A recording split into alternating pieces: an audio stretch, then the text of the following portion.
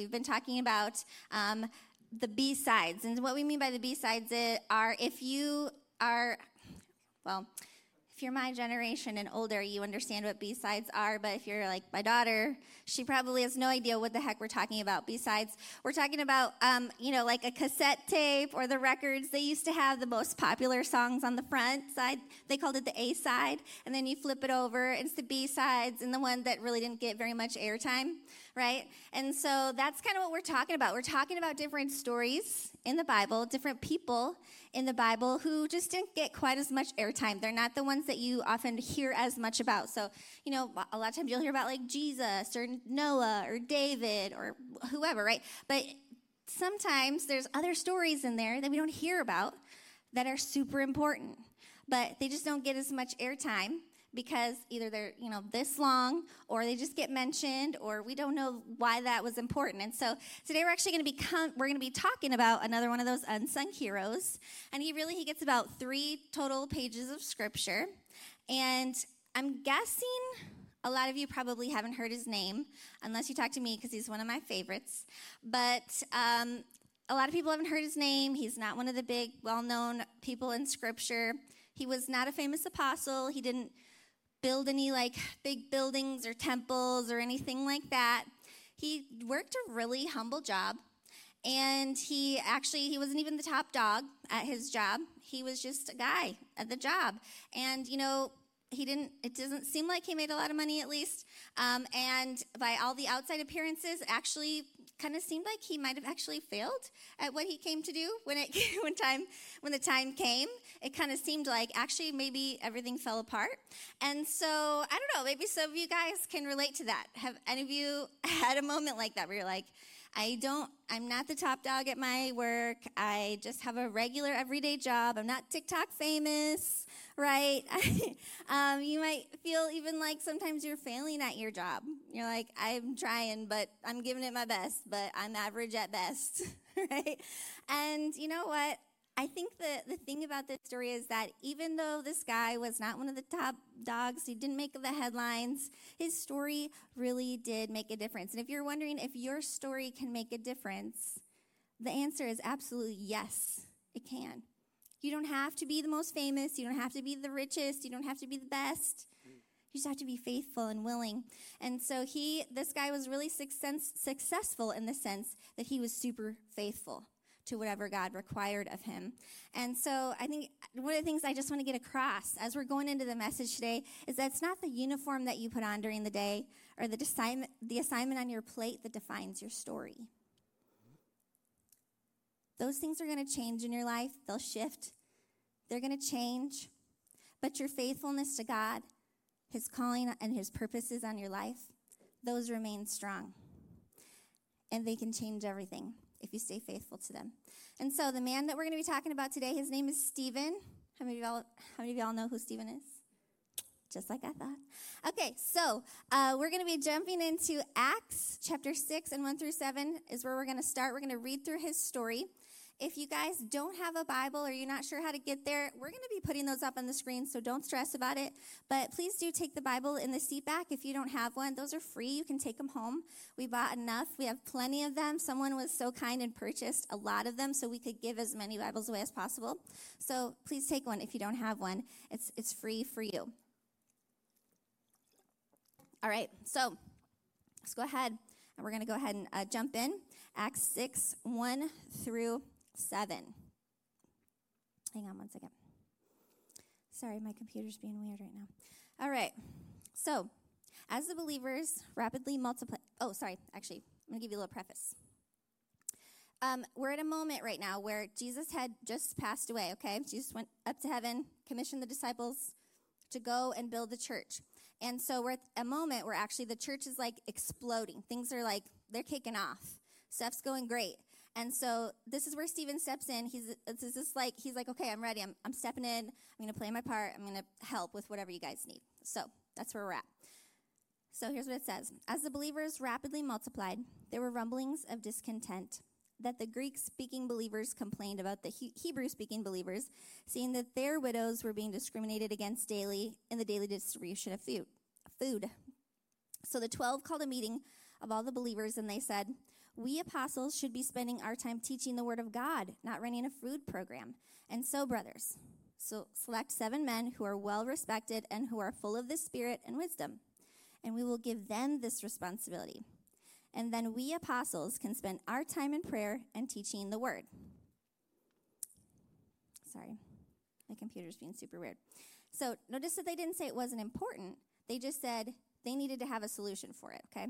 So everyone liked this idea, and they chose the following: Stephen, a man full of faith in the Holy Spirit; Philip, Prochorus, Nicanor, Timon, Parmenas, and Nicholas of Antioch. Okay, guys, I Googled those, but I still messed it up, so just give me a little grace, okay?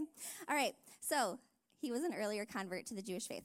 These 7 were presented to the apostles, who prayed for them, and they laid their hands on them. So God's message continued to spread, and the number of believers greatly increased in Jerusalem, and many of the Jewish priests were converted too. So just kind of a quick summary here of what's happening. Anytime you have a really fast-growing movement, the structure that's in place has to change in order for you to make room for more growth. How many of you have ever been a part of something that was like either a startup or something that was like moving really fast, and you have to stay flexible. You have to be able to change positions and roles really quick because things are changing. You got to make room for whatever's happening next. So this is what's happening in the church at that time. And so because of the growth, there was quite a few, they were likely born outside of the country, widows who were being overlooked, and probably most likely because they didn't speak the native language of that place. And so they needed people who specifically spoke Greek to be able to care for these women, and that's where Stephen enters in. And so one factor that contributed to Stephen being chosen and all the other men was that they were Greek. And so as you watched me struggling with pronouncing their names, I was looking up how to say them in the Greek dictionary, which tells you that they are Greek.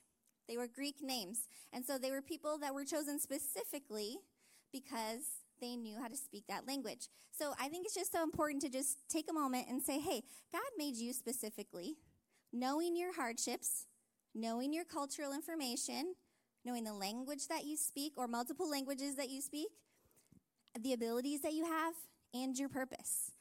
Even those little details are important in everything that you do. God sees it, and he knew it, and he planned it ahead of time. And so Stephen was appointed to these people for this moment because of who he was physically, just as much as who he was spiritually. And so we meet Stephen at this grand moment where he is being appointed to, oh my gosh, I'm sorry, you guys. I gotta escape out of this. All right. So we meet Stephen at this grand moment where he's basically being appointed to the task of waiting tables. He has been given the opportunity to pass out food. And some of us are going, yay, if that was my job, I'd be like, cool. I did that when I was 16, when I worked at McDonald's. And he's like a grown man, right, being appointed to do this simple task. And so, no, he was not an apostle. No, he was not a preacher. He was not even the leader of the food program that they had. But it did not mean that his role didn't matter or that he wasn't powerful. It said that he was full of faith in the Holy Spirit. And so we tell you guys just about every week that you guys can reach people in your sphere that we pastors cannot. And so you don't have to be a preacher to be full of the Holy Spirit and full of purpose and full of power. We need people who are full of the Holy Spirit, who are willing to do ordinary things to reach ordinary people in their ordinary neighborhoods, in their ordinary places of work. We need you to be you right where you are. So you're in your community for a reason. You probably actually see things that other people around you don't see. You probably notice the messes that other people don't notice, right? That's because that's how God created you. He created you to see that, not the person next to you, because he wants you to be the solution, right? So in church, we call that a calling. It's the thing that you were created to help solve. That's your calling. And so in your world, you probably see messes. And you probably know that it needs someone who's going to commit to making a change, who's going to change things for the good, who's not afraid to get their hands dirty, right? And this widow situation was a mess. But Stephen was like, hey, I speak the language. I can do it, right? And he was appointed with 7 other men because of that. So will we be faithful when it doesn't come with a prestigious title or a high status and it looks like hard work? Are we willing to put in the grunt work of things like peeling potatoes or scrubbing some floors or changing some diapers or running a 5K so you can raise money for children who need clean water through World Vision? Yeah, right. Yeah. You know, all those things matter because there's people on the other side of those things who need God's hope and freedom. And I just want to say that just because it's not sometimes a spiritual need that you're providing doesn't mean that it's not holy. People's physical needs matter just as much, and people can feel God's love when you provide a need for them, their physical need. So they're both really important. Both are part of our calling. We need to provide for people's physical needs and their spiritual needs. They both matter. So that's the good news, right? Good news is that God cares for your whole self. So here's what I know about how God works when he creates us for our calling. One of the things that I want to say is that he often shapes us for greatness in places of obscurity. And every athlete knows this, that when it comes time for your competition, that if you did not put in the work beforehand, you're going to struggle when it comes time for the competition, right? Last year, I did this the half marathon, and I did not train for this, okay, people? I literally walked that. I was like, I'm going to walk it. It's going to be fine. We get there, and the lady who's, like, timing us in the back is, like, speed walker Miss USA of the world because she's so fast. I'm like, you did not tell me that your walking pace is my sprinting pace. And so I was not prepared. So this year I was like, I'm going to be prepared because I did not put in the work last time, and I kind of regretted it. So you guys know that you got to put in the work in the background when nobody else is looking. You got to be you got to be able to do the hard work when you're not getting any accolades for it, right? There's no perks, there's no status, there's no praise. You haven't won anything. You're just doing it because you hope that it's going to make a difference one day. And so if we try to live out our calling for the blessings, but we're not willing to be shaped in obscurity, we will never be able to carry the weight when it gets hard. And that's going to happen. It's hard sometimes when you're living out your calling. Not everybody understands. Obstacles come up. You got to solve problems that might be really big. And you got to be ready for it. You better have put in the work when no one else was looking so that you're ready. And that's what Stephen was. He's like, yes, I'm full of the Holy Spirit. I got stuff in me, but I'm not afraid to be shaped in obscurity. I'm not afraid to be shaped by handing out some cookies. I'm not afraid to do some of the grunt work. I'm going to be shaped in obscurity. It's cold. It feels good. All right. So the thing about our calling is that it's not just for us, but it's for the people that we're called to serve. And following God doesn't following God doesn't always result in us being what this world will call #blessed. How many of you guys see people's posts and they're posting all their good moments and they're like, I'm at Disney World, #blessed.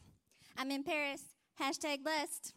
I just got my promotion, I'm driving my Jaguar, #blessed, right? That's what the world says is blessed. But if you actually look at what Jesus says is blessed, it's like, you're not gonna like this.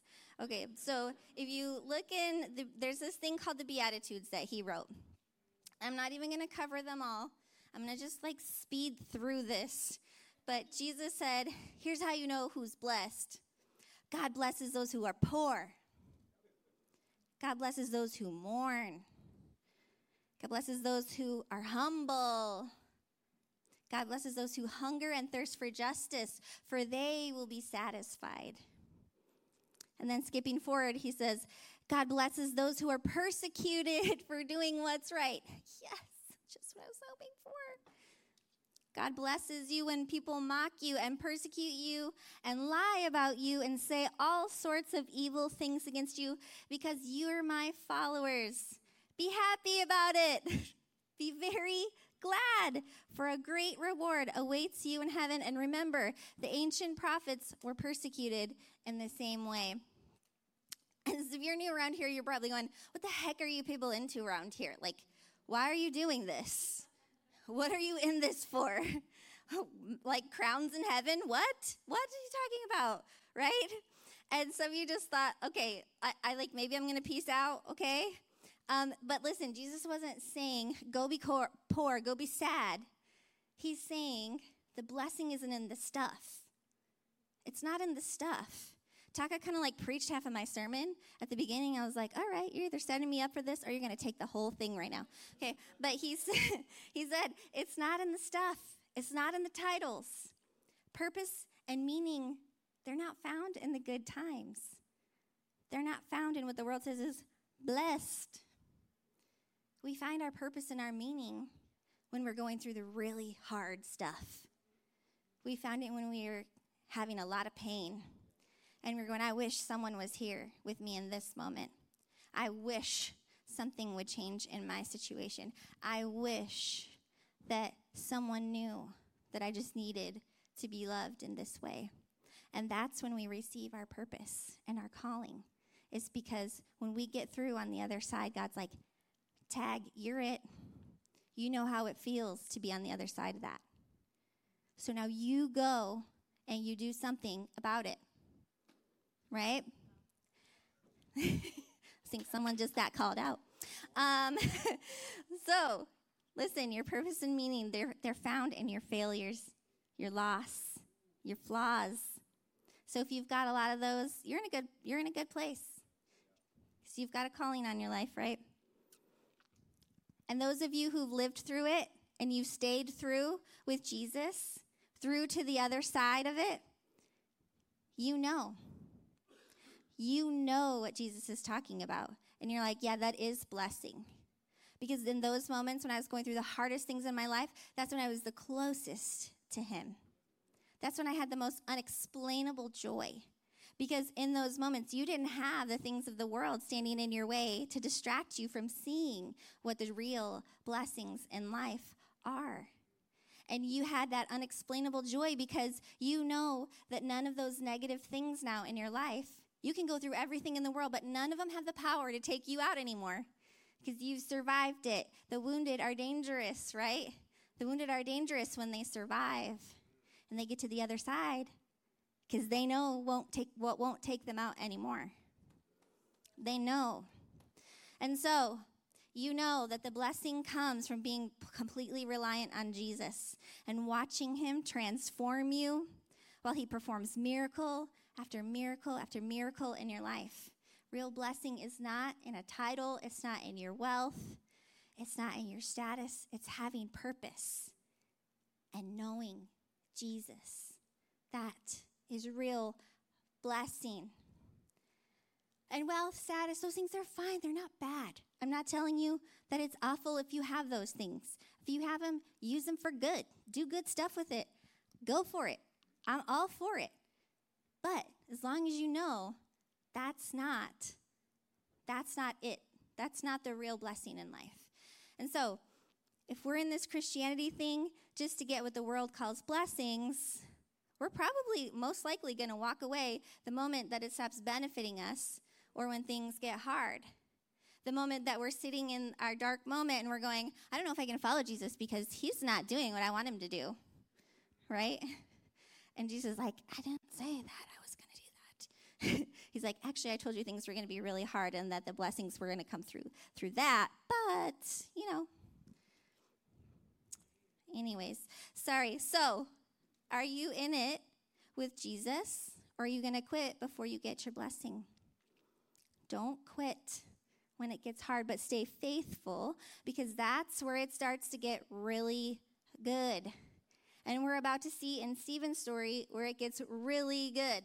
So let's read on. It's Acts chapter 6, 8 through 15, and it says this. Stephen, a a man full of God's grace and power, performed amazing miracles and signs among the people. Just a reminder, he worked at a food program. He didn't have a big job, but he was still going out and doing great things. It wasn't his title that had him doing great things, right? But one day, some men from the synagogue of the freed slaves, as it was called, started to debate with him. They were Jews from Cyrene, Alexandria, Cilicia, and the province of Asia, and none of them could stand against the wisdom and the spirit which Stephen spoke. Okay, so let's just pause here for a moment, and let's just talk about the synagogue of the freed slaves real quick. So under Roman rule, even freed slaves were stuck at a certain social status or caste. They weren't really able to climb up the ladder. We're kind of in a country where sometimes you can, we say, pull yourself up by the bootstraps, right? Really, that's not true. You need help. But you can at least climb the ladder if you want to, right? You can at least apply for another job. These guys, they were known as freed slaves, and they were stuck in their social class. That was it for them. That's where they were. And so even though they had been free, they weren't necessarily fully free to just go out and do whatever they wanted to do in our sense of the word that we have here in the U.S. And so notably, when I was listing off those countries, or those places that they were from, they were all Greek-speaking, Roman-conquered areas. So, again, we see Stephen right away. He relates to them way more than the apostles could have. And so they're in the synagogue. We know that they have a Jewish religion, and Stephen is a Christian. And so he's coming to tell them about Jesus. And so they were not prepared for that. So it's when Stephen starts pushing on their buttons and their traditions and talking about Jesus, because he's one of the ones that can, because he speaks their language, he realizes that he's starting to tell them that Jesus is about to upend the way that they do things.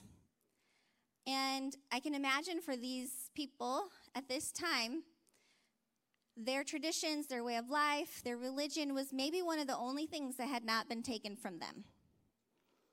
Was the one thing that they could hold on to that they had that was theirs. And so they were not really liking the fact that Stephen's coming in here and he's like, here's Jesus, and he's gonna change everything about your life, and he wants you to do this, and it's gonna change this, and we'll talk a little bit about that in a second. But they're like, excuse me, I like my life. This is the one thing that I have. Please don't try to take that away. But I think someone in the room needs to hear today that just because you needed something to survive the last season does not mean it's supposed to go with you to the next. It might have been what helped you hobble through, but it's not going to help you be powerful in the next season. It's too heavy to carry to the next season. You got to let it go, right? Drop it. That's right. Hold on. So here's what happens next. So they persuaded some men to lie about Stephen, saying, we heard him blaspheme Moses and even God, which was punishable by death. And this roused the people, the elders, and the teachers of the religious law. And so they arrested Stephen and brought him before the high council. The lying witnesses said, this man is always speaking against the holy temple and against the law of Moses. And we've heard him say that this Jesus of Nazareth will destroy the temple and change the customs that Moses handed down to us. Like I told y'all, they were not happy about that. And at this point, everyone in the high council stared at Stephen because his face became as bright as an angel's. Okay, I just want to focus on that for a second. How many of you guys have ever seen a person who just glows? Everything about them, they're just so full of joy and passion. I'm going to call her out, Nishi, Venus. If you guys don't know them, they are two people that every time I talk to them, they're just so full of joy, so full of life. And I think it's easy sometimes to look at people who are like that and to be like, is that even real? Is that for real? Are they faking that? Is that can someone actually be that happy? Is anyone really that passionate about Jesus? And we watch people in worship and we see them clapping and raising their hands, and we're like, are you really that excited about that, right? And we wonder if that's even possible to be that passionate or if it's real. And I think, you know who struggles with that the most? It's people who've been religious for a long time, right? Sometimes as Christians, we grow old in our faith. We get into our midlife crisis, right? And we're like, I'm bored, you know? Like, we get comfortable. And we don't want things to change, and we get dull. It's like when you graduate from your 20s into your 30s, and you used to want to be at everything, but now you just want to sit on the couch and watch Netflix, right? And we get that way in our faith sometimes. We just want to sit down and watch everything happen instead of participating in it. And we might even question or be bothered by youthful passion. And that's the vibes that I'm picking up from these freed slaves, synagogue men, okay? And you know what's crazy about that is that these people did know what it felt like to be set free. They knew how awesome it was. They knew that it was going to be life-changing. But anytime a life-changing opportunity comes along, you know what that means? You got to change stuff. And some of us really don't like change, do we? I hate change. I'm just going to say that. I hate it. Like, if I have a different creamer, if I have the wrong creamer in my coffee in the morning, I'm, like, off the whole day. Like, it's stupid. It's small, right? But, like, I want to carry the same purse for 10 years. But my husband is like, Natalie, that purse is literally falling apart. You have to go buy a new one. This happened to me last year. He's like, Natalie, that is gross. Like, get a new purse. I want to keep the same one because I'm used to it. I'm comfortable with it, right? Change is painful. It's hard. So you got to give up some stuff. And if you've ever been through anything really, really hard, and you've thought, I'm so grateful for the lessons of that, but I never want to do that again. How many of you know what I'm talking about? Oh, yeah. I think 2020, that was like the year, right? That we were all like, grateful for the lessons. Let's not do that again, please, right? And so I think it's important for us believers to realize that the goal is not just to avoid pain, it's to live. It's to live, to faithfully live the calling that God has put on our life. And that means we need to be in the presence of God often, letting him change us, letting him do new things in us, letting him teach us new things. Some of us haven't heard anything new from God or learned anything new from God because we haven't spent time there with him.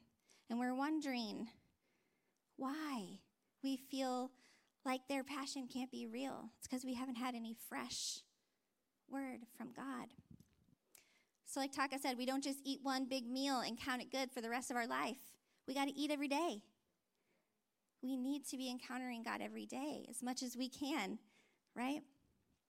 Every day has new needs, new hurts, new wounds that we need him for every day.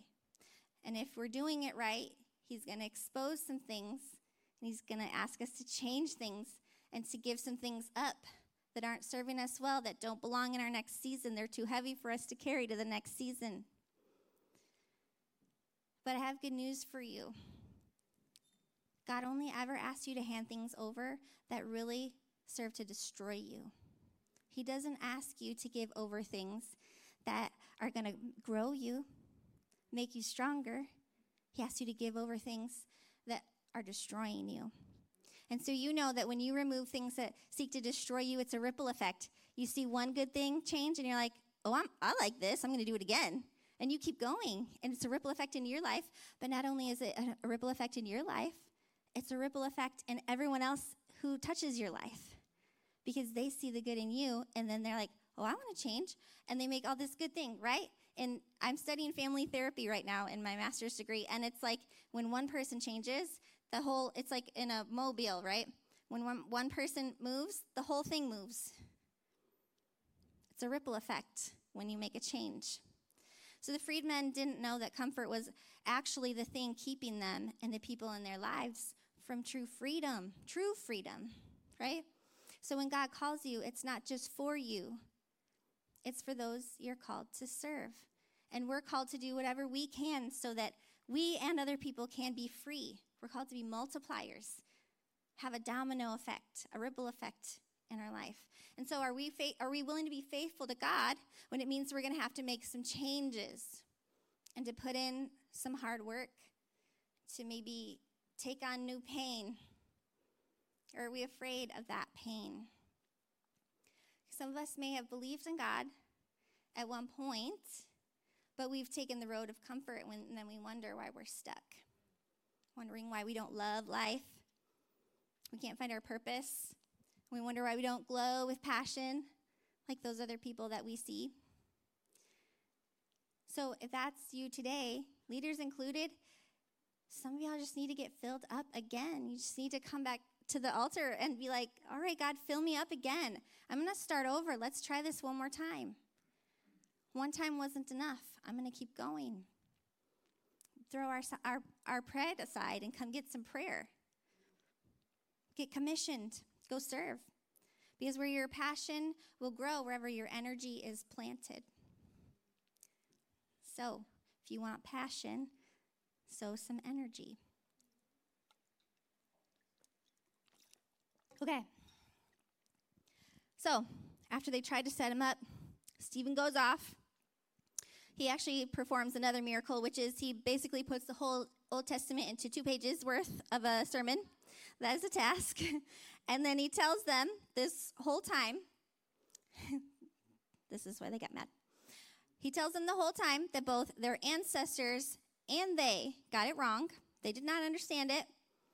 And he was implicating their ancestors in the death of the Old Testament prophets. And now he's saying, oh, by the way, also, it's your fault also that Jesus was crucified. And so obviously they're like, what? Not happy about this. So we move on. Acts 7:54-58 says, the Jewish leaders were obviously infuriated by Stephen's accusation, and they shook their fists at him in rage. But Stephen, full of the Holy Spirit, gazed steadily into heaven and saw the glory of God, and he saw Jesus standing in the place of honor at God's right hand. And he told them, look, I see the heavens opened and the Son of Man standing at the place of honor at God's right hand. And then they put their hands over their ears and they began shouting, and then they rushed at him and they dragged him out of the city and they began to stone him. And it wasn't like, just like pebbles, like pea gravel, throwing pea gravel. No, they're like big stones. When they stoned somebody, they were like death blows that they were throwing at him.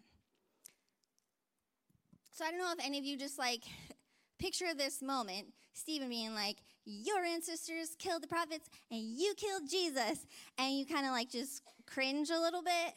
Because like, I don't know about you, but like I hate stirring the pot. I hate drama. I see like drama in the comments on like Instagram or whatever. And I'm like just instantly get overwhelmed. And I'm like, I'm not going there, right? And I'm just like, I don't have time for your people's drama. But Stephen like woke up that morning and chose violence. And he was like, give me the spoon, I'm going in. And he was just like, I'm going for it. I'm going to stir up everything. I'm going to make sure they all hear about what I have to say. And he was like, but for Stephen, he was like, faithfulness for him meant there was no other option to stir up the pot, okay?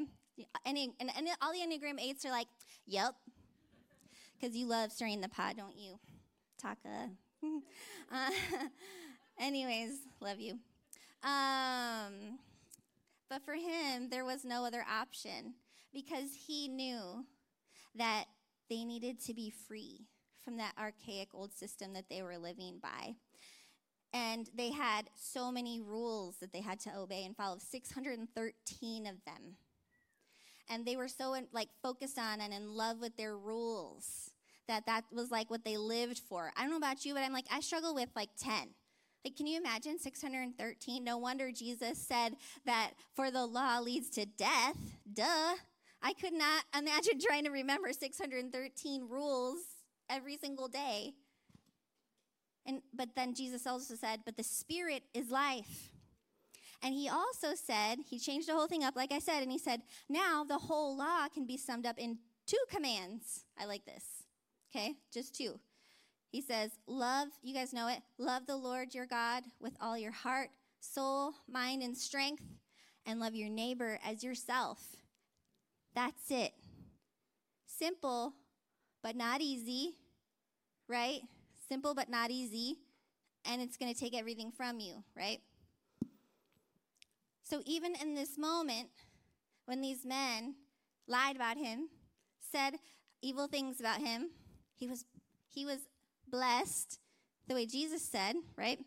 As they betrayed him, he was just kept trying to free them. So can we be faithful to speak about Jesus when faithfulness means being unpopular? Or even when we're being betrayed by people? Sometimes friends, sometimes people within the church. Can you still stay faithful and keep going? Because you know they still need to be free. And your love is bigger than your fear, right? Stephen had no idea what his faithfulness was about to do. And he had really no reason to hope while they stood there stoning him. But he kept his eyes on Jesus. And he kept believing for them in faith, even as they were stoning him. While they were throwing giant rocks at him. Because he had an eternal perspective. He wasn't worried about if his message would fail. He wasn't worried if they were going to get mad at him. He was worried what would happen if he didn't try. And I think that's an attitude that we have to develop if we want to be successful in this. And my old pastor used to say, it's not about me and it's not about now. And it's stuck with me all these years. It's not about me and it's not about now. It's about God and what he wants. It's about setting people free. It's about spreading the good news of who he is. And so then we move on in Acts 7:58 to 8:1, and it says, his accusers took off their coats and laid them at the feet of a young man named Saul. And as they stoned him, Stephen prayed, Lord Jesus, receive my spirit. And he fell to his knees shouting, Lord, don't charge them with this sin. And with that, he died. Saul was one of the witnesses, and he completely agreed with killing Stephen. And a great wave of persecution began that day, sweeping over the church in Jerusalem. And all of the believers, except the apostles, were scattered through the regions of Judea and Samaria. There's a lot happening here, okay? And I think one of the things to remember is that literally he's praying for them. He's praying for his murderers as he's being stoned to death. Can you imagine that? I don't know if I could do it. I mean, something wants me to say like you would do it, but I don't know. I don't know that I would do that. I get mad when someone like insults me, you know? Could we do that? He didn't know what his faithfulness was going to do. He didn't know that the man who was approving his execution, Saul, would eventually have his own encounter with God and would be renamed Paul, who turned out to be the writer of half of the New Testament, one of the most prolific missionaries of our time. He didn't know that. He had no idea. He didn't know this was going to end up with the disciples doubling down because they wanted to be like Stephen, matching his courage. He didn't know that. Courageous like Stephen the waiter. He didn't know that. He didn't know that the believers were going to be scattered into Judea and Samaria. Do any of you guys recall another verse that was like this? It's what Jesus said to his disciples. It was the prophecy he gave them. He said, you're going to do greater things than me. And you're going to bring my word to Judea and Samaria and to the ends of the earth. Stephen the waiter did not know that he was going to be the beginning. He was starting the catalyst moment for how the gospel was going to be spread across the world. He didn't know that. All he knew in that moment was that maybe it kind of looked like he failed, because not only did he get killed, but also a bunch of other believers started to be persecuted. And if we looked at it short-sightedly, we would think he failed like big time. But in the end, he didn't know that his faithfulness would be the catalyst that set the gospel across the entire world. Dang. Whew. That's crazy.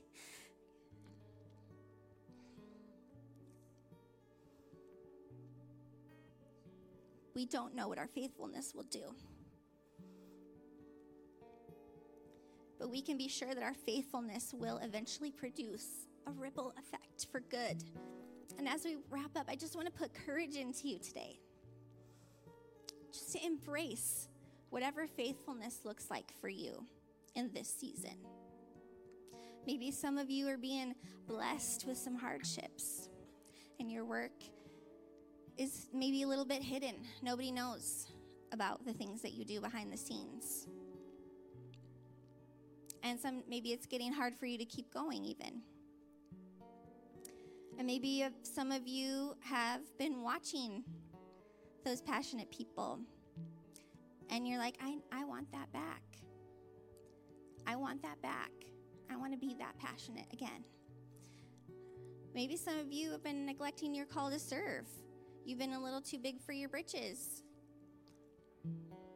And it's time for you to get down and dirty and serve some people. Maybe some of us need to get refilled again with the Holy Spirit. We need God to fill us with a fresh infilling. Maybe some of us need to make some changes, and we're afraid it might hurt a little bit, right? And maybe some of us are in that dark place where it looks really hopeless. Maybe it looks like you failed, and you don't know if your faithfulness is going to matter. But I'm here to remind you to keep staying faithful, because you don't know the good that might come from your faithfulness. So don't give up. Don't give up. So whatever that is for you, I just want to encourage you, if you could just stand with me. Just stand with me for a moment. And if anything in that message just spoke to you and you're going, that's me, I need faith, I need to up my faithfulness, or I need God to give me strength to be faithful, just reach up your hands and just begin to ask him for whatever it is that you need. God, I pray that you would stir up faithfulness in every person in this room. I pray that we would be pushed and encouraged to step out of our comfort zone and be faithful in the big and the small, whether it comes with a title or it doesn't, whether it hurts or not. God, would you fill us again with your Holy Spirit? Would you give us fresh passion, fresh vision? Would you give us your word? Would you encourage us? We want to be faithful to you. And if there's anyone in this room who has not committed their life to you but is ready, Lord, we just say, God, would you fill them? Would you fill them? Would you meet them right where they're at? Would you show them what it means to follow you? So Jesus, we recommit again.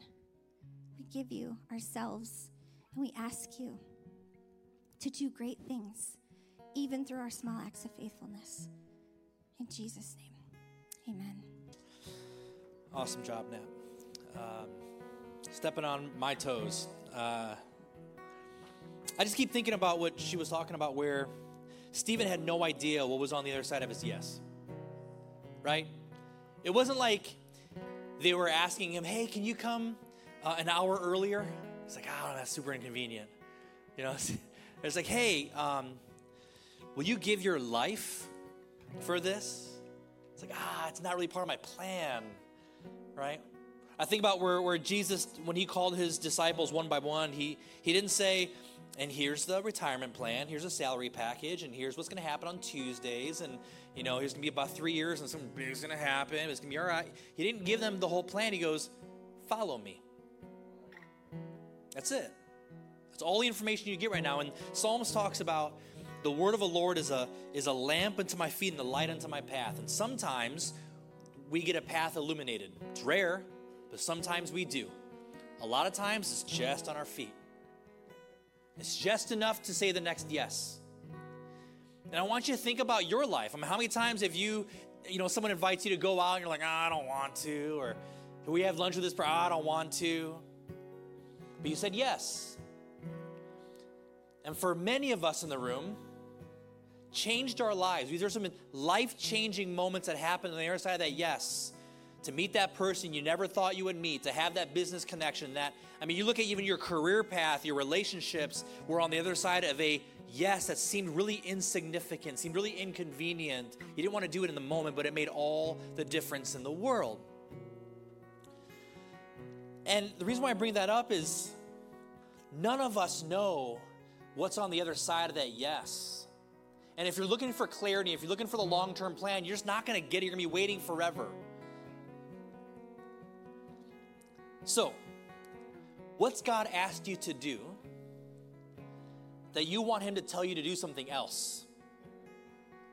Like, all the time people come, Todd, can you pray for me? I just want God to tell me what to do. All right. What has he already told you to do that you've decided not to do? We want to, what's behind door number 2, God? Right? And God's like, hey, before you want something new, why don't you be faithful to what I've already asked you to do? And that may mean going back months, maybe even years to go, okay, I'm going to do that. I'm going to say yes to that. And then tomorrow I'm going to say yes to that again. And when it's inconvenient, I'm going to say yes to that again. Long after it stops being fun, long after it stops being new, when it starts hurting because it's a sacrifice, you continue to say yes to it. And then what's crazy is that becomes a flywheel.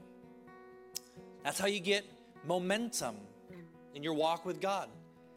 Yeses become bigger yeses become bigger yeses. Small faithfulness becomes bigger faithfulness becomes bigger faithfulness. So, it's my challenge. But here's the thing. I don't know what God's asked you to do, but I bet you do. So, what would it look like? What would it look like for you to say yes to what God had asked you to do? And my hunch is that the Holy Spirit's really good at leading people. Really good at guiding people. And so our job is to be faithful. That's it. Not to attend more church service, not to sing more songs, not to write bigger checks. Your job is to be faithful to what God has asked you to do. And that's it. You don't have to be faithful to what God has asked me to do. So someone may try to guilt you into doing this or that. That's on them. What has God asked you to do? And are you doing that?